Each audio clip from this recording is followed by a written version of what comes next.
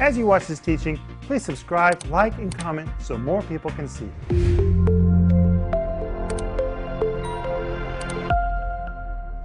Welcome to Home Group. My name is Rick Renner. It's Tuesday night, and last night we had a blast with you. And the we is me and Denise, Paul, and Joel. Hi, guys. We're here again tonight. Hey, Rick. Hey, Home Group. Welcome. We're so glad that you're with us. And I know that we say that every single time, but at every single time, it's absolutely the truth because it's a privilege. Isn't it a privilege that they spend their time being with us? Yes, absolutely. It is a privilege. And we're so grateful. And Jesus said that where two or more are gathered together in his name, and we're gathered together tonight in his name with you, that he, the very I am God himself, is in the midst of us. What could he do right here in the midst of us? So we're glad to share this with you.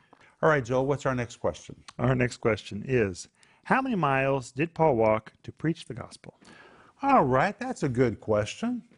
You know, Denise and I grew up in a denomination that taught us that the Apostle Paul had a thorn in the flesh. And oh my goodness, we had so many ideas about what was the thorn in the flesh. For example, some people said that he had an eye disease, and they said that his eyes drained all the time, and it looked like glaucoma, and it looked like cataracts, and this horrible, horrible eye disease. There's a big problem with that. Jesus healed his eyes. That's right. Jesus healed his eyes. In Acts chapter 9, he did not have an eye disease. Then we heard that he was a hunchback. I don't know where that came from. Then we heard that Paul had club feet, that he was either born with club feet or that his feet had been deformed because they had been broken so many times during the act of persecution. None of that was the thorn in the flesh. The thorn in the flesh was just people. You know anybody that just kind of is a thorn in your side? That was the thorn in the flesh. And that's why he prayed 3 times, Lord, please remove these problem people from my life. Well, even if God removes one, another one's going to come. And if God removes that one, another one's going to come. And Paul was saying, God, please, please, these people, remove these problem people. And God said, hey, that prayer is not working. But my power will be perfect in your weaknesses. And I will empower you to deal with all those people. Amen. But what does this have to do with how many miles Paul walked? Because if Paul had club feet, he could not have done his ministry. He could not have done his ministry. You say, why? Well, I'm going to read to you from this book, which is called Chosen by God. If you do not have Chosen by God, you need this book. The foreword is written by Joyce Meyer. But I want to read to you. You ready for this, guys? Listen to this. I've just written it here. Okay, you guys listening? Paul walked from Antioch to Pisidia to Iconium. Then he walked from Iconium to Lystra. Then he walked from Lystra to Derbe. From Derbe, he walked back to Lystra. And from Lystra, he walked back to Iconium. From Iconium, he walked back to Antioch Pisidia. From Antioch Pisidia, he walked through the whole region at Pamphylia. And then he walked all the way to Perga. From Antioch, Paul walked through the regions of Syria and Cilicia. Then he walked back through the cities of Derbe and Lystra. Then he walked to Phrygia and walked throughout the regions of Galatia. After that, he walked to Mysia. Then he walked all the way to Troas. That's amazing. From Philippi, he walked through Amphipolis and Apollonia. Then he walked to Thessalonica. Then he walked to Berea. He took a ship from Berea to Athens, but from Athens he walked to Corinth. He sailed from Corinth to Syria, and from Syria he walked all the way to Ephesus. From Ephesus, he sailed to Caesarea, but from there he walked back to Antioch. From Antioch, he walked all over the regions of Galatia and Phrygia. Then he walked to the inner coast to Ephesus. The list of places where Paul traveled to fulfill his ministry is amazing. Paul did a lot of walking in the course of his ministry. And if you add up all the miles or kilometers that Paul walked, he spent more time walking than he did preaching. I think that is amazing because he is remembered for his preaching and his writing. He is not remembered for his walking. Mm-hmm. But Paul couldn't do his ministry till he got where he needed to go. And if you add it all together, Paul walked thousands of miles. Thousands of miles. Now, somebody may ask, where do you think Paul was when he got all of his revelation? I think he was walking, because the majority of his life he was walking. His actual ministry was a pretty minimal period of time. He was walking and walking and walking and walking and walking to get to all of those places. Last year I went to Tarsus with Paul. Oh, it was a great trip. Antioch and Tarsus. And I did my stand-ups for my regular TV program. We got to see where Paul was born. Got to see the ruins of Paul's house. It's all documented. And I was talking to our guide that I've worked with for, I guess, 15 or 20 years. And he said to me, he said, that Apostle Paul must have been an amazingly tough guy. He said, just to get from here to Antioch, Pisidia, he said, you nearly have to go over the top of the mountain. And he said, that guy walked up and down, here and there. He said he spent most of his time walking. We actually talked about how him almost being fit like an athlete in order to walk as much as he walked. He had to really have a grip on the wholeness of Jesus Christ. And I've written here, no wonder Paul could say, I thank my God I speak with tongues more than you all. He had a lot of time to pray in tongues as he walked across the east and northeast side of the Mediterranean countries to preach the gospel and establish the church. And I want to say one more thing. Paul always traveled in a company of travelers. It also gives you what kind of insight to what kind of relationship he had with those travelers. A very intimate relationship with the people that he traveled with. They fought together, they walked together, they defended each other against bandits, serpents, scorpions, all the things they had to deal with. They had to forge rivers where there were no bridges. They really defended each other and loved each other. And I think that's important because people kind of have a false concept about ministry, that it's all in the pulpit. It's not all in the pulpit. The pulpit is the very important part, but it's just one part. There's a lot you got to do before you ever get to a pulpit. Any comments? Well, he spent a lot of time in prison. He did. He spent a lot of time in prison as well, but we're talking about walking. Well, I was thinking about his life, how he spent his life walking, in prison, ministry. That's right. Training leaders. All right, next question. Why did Jesus move his ministry headquarters to Capernaum? Anybody know the answer? Well, first of all, I think it's interesting, the whole concept that Jesus had a ministry headquarters. Because when you read the Gospels, it seems like he was just moving around from one place to the next. In every city he went to, that's where he was at the moment. But Jesus had a hometown. He had a ministry headquarters. But it wasn't his original hometown. His original hometown was? Nazareth. Nazareth. But when Jesus stood up in the synagogue and opened the scroll to Isaiah chapter 61 and said, today these scriptures are fulfilled in your ears. That wasn't in Nazareth. That was in Nazareth. That was in Nazareth. The people were infuriated. And they rejected Jesus. And we're told in Luke chapter 4 that Jesus moved his ministry from Nazareth to Capernaum. Well, first of all, I want to say several things about Nazareth. The people of Nazareth really missed a great blessing because Nazareth could have been filled with miracles if they had just had an open heart. But secondly, Nazareth wasn't really a place to have a world-impacting ministry because there were no main roads through Nazareth. Nazareth was over on the side. It was hard to access. But Capernaum, now that's a different story. Well, first of all, he moved to Capernaum because the scriptures prophesied that he would. The scriptures prophesied that. But from a natural standpoint, it's pretty intelligent.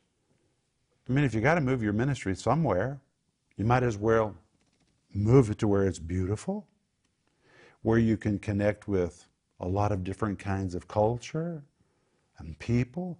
And Capernaum was the largest port on the Sea of Galilee, the biggest. Capernaum was the center for collecting all taxes in that part of Galilee. There was a lot of money in Capernaum. In fact, you can go to the remnants of Capernaum today and you see the synagogue, a 4th century synagogue, which is built on the 1st century synagogue foundation. It is elaborate. There was a lot of money in Capernaum. There was a centurion in Capernaum, which means there was a military presence in Capernaum.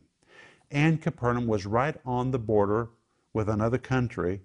So before you could pass into Israel, you had to pass through that border. So a lot of foreigners were coming and going. And there's something else about Capernaum. It was a very wealthy town, right on the water. What a place to live. And there was a road called the Via Maris. The word Via Maris means the way of the sea, but it was a highway. It started in Damascus, and it went from Damascus all the way past the Sea of Galilee. Then it turned west, and eventually it went over into Egypt. Everyone traveling north or south had to take that road. And if you were going north or if you were going south, it required you to pass the city of Capernaum. And in fact, today, if you go to Capernaum, there is a modern road right along the very edge of Capernaum, and it's built right on top of that ancient road. And thousands upon thousands upon thousands of people traveled on that road. And every time the Jews had a feast in Jerusalem, they had to take that road to get to the city of Jerusalem.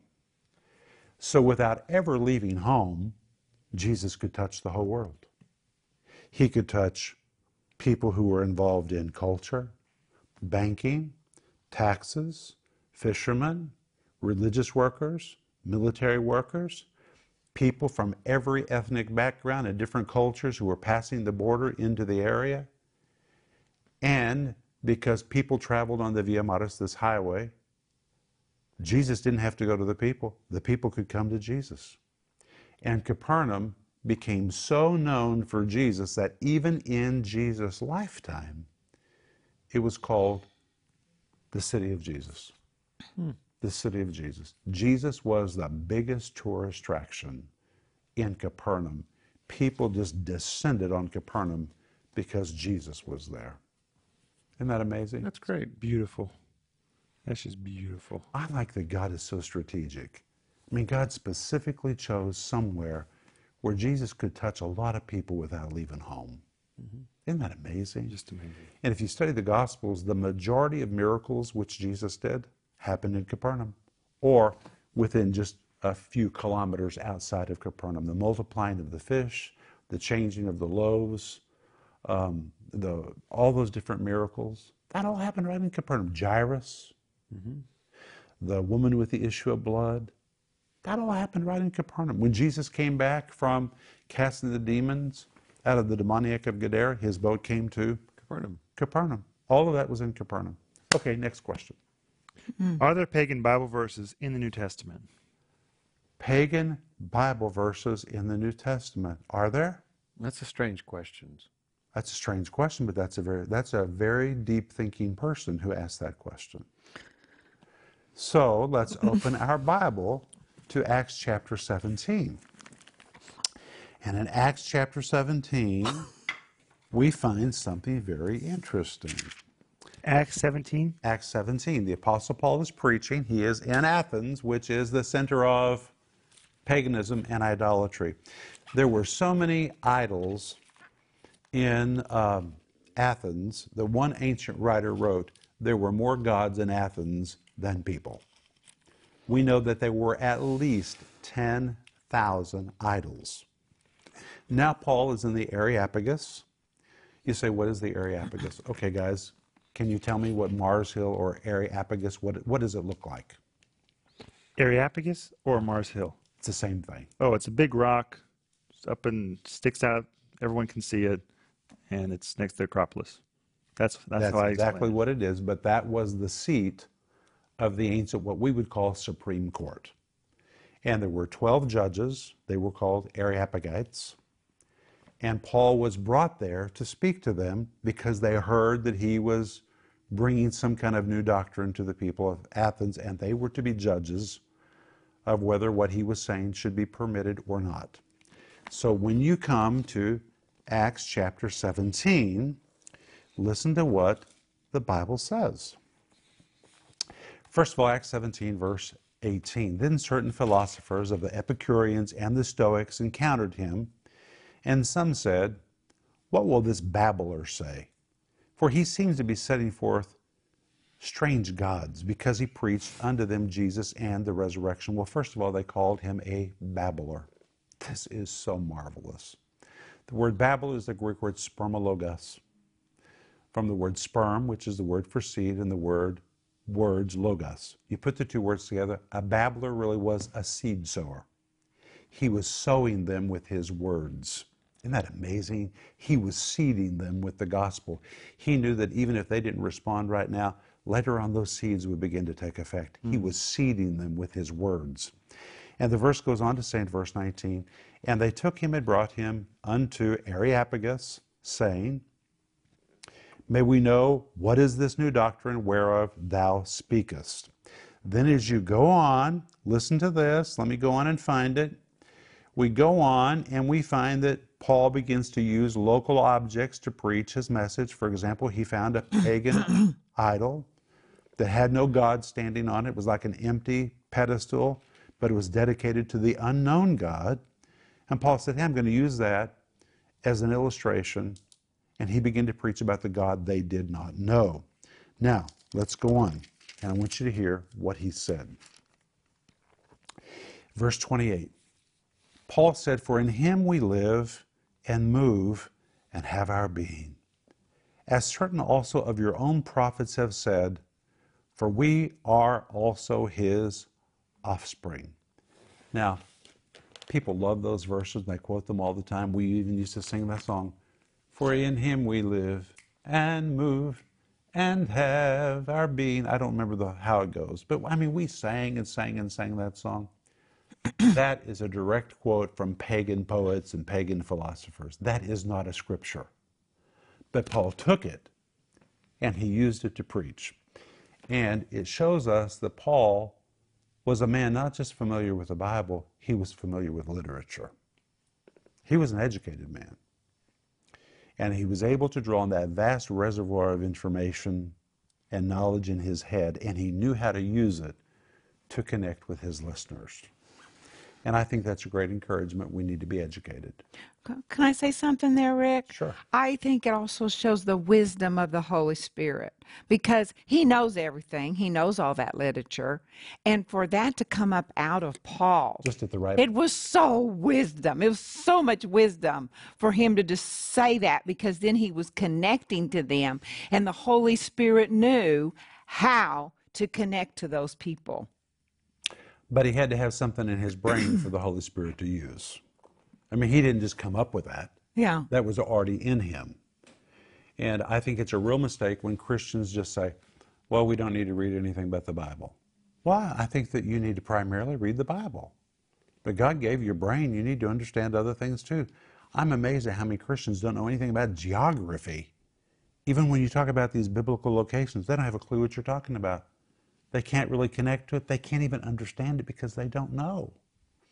We need to use our minds, fill them so that God has something to use. Amen. Okay, next question. How many people are referred to in the New Testament as apostles? Anybody know? 12 for sure. 12 for sure. It's over 70, I think. Well, there's different categories. There were more than 70 that were sent forth, which is from the Greek word apostello, which can be translated apostle.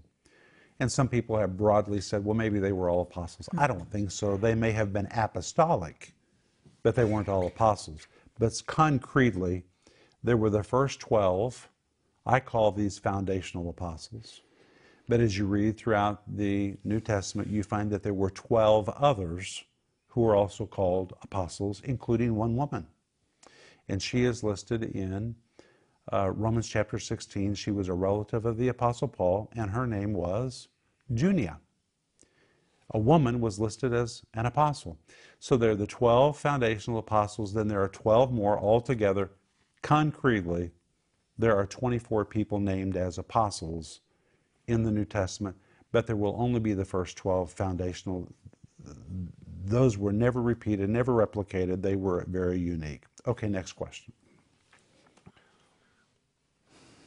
What is the hidden epistle to Pergamum in the New Testament?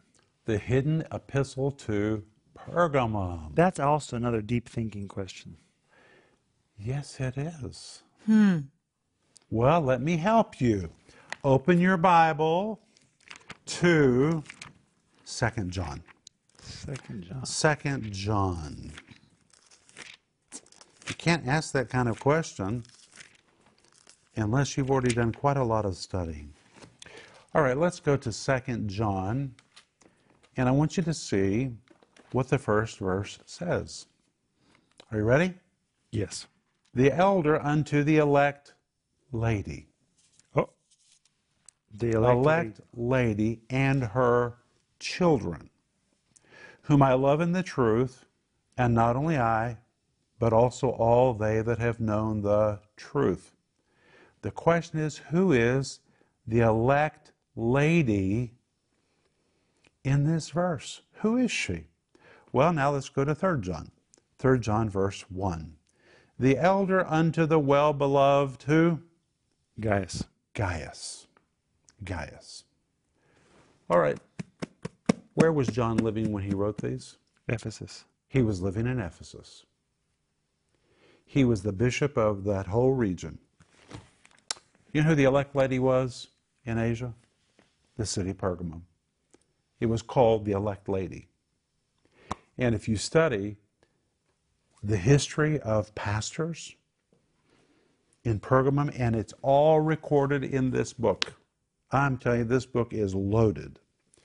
It seems the first leader in Ephesus was Antipas. He's mentioned in Revelation chapter 2 and verse 12, 13, 14, 15. But when he died, the next pastor came into that position, and his name was Gaius. You know, because of early church fathers that wrote and wrote and wrote and wrote, we even know who were the pastors of these churches. We know all the pastors in Smyrna. We know all the pastors in Ephesus. Wow. We know the first, second, third, fourth pastor in Pergamum, all the way to the Nicene Council. We have a list of all the pastors. Is that amazing? Amazing. And the elect lady was Pergamum, and Gaius was the pastor. And so it seems that 2 John, unto the elect lady, probably is the epistle to Pergamum. It would be like saying, I live in the Big Apple. Well, that's New York. Everyone knows That's that. New York. And 3 John was an epistle to the pastor of Pergamum, who by that time would have been Gaius. Why would John write to the church in Pergamum and to the pastor in Pergamum? Because Pergamum was the seat of the proconsul of Asia. The city itself was called the elect lady. It was the prestigious city. And he had a relationship with that city. Ephesus was called the light of Asia. It was so politically powerful that when a new governor came, a proconsul, he was required by a Roman law to disembark from his ship into Asia in Ephesus. That was a law. But as soon as he disembarked and went through all his ceremonies, he immediately began to go to Pergamum. He had to pass through Smyrna, stay all night in Smyrna, then keep traveling. He would come to Pergamum, which was high on a mountain, a very elite city, which was called the elect lady of the region. And that's where he ruled. And there was a real strong connection between Ephesus and Pergamum. But we're out of time.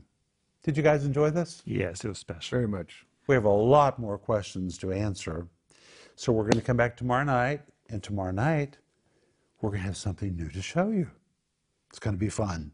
But sleep well. We'll see you tomorrow night. Bye-bye. Bye-bye. If you enjoyed this teaching, please subscribe, like, and comment so more people can see it.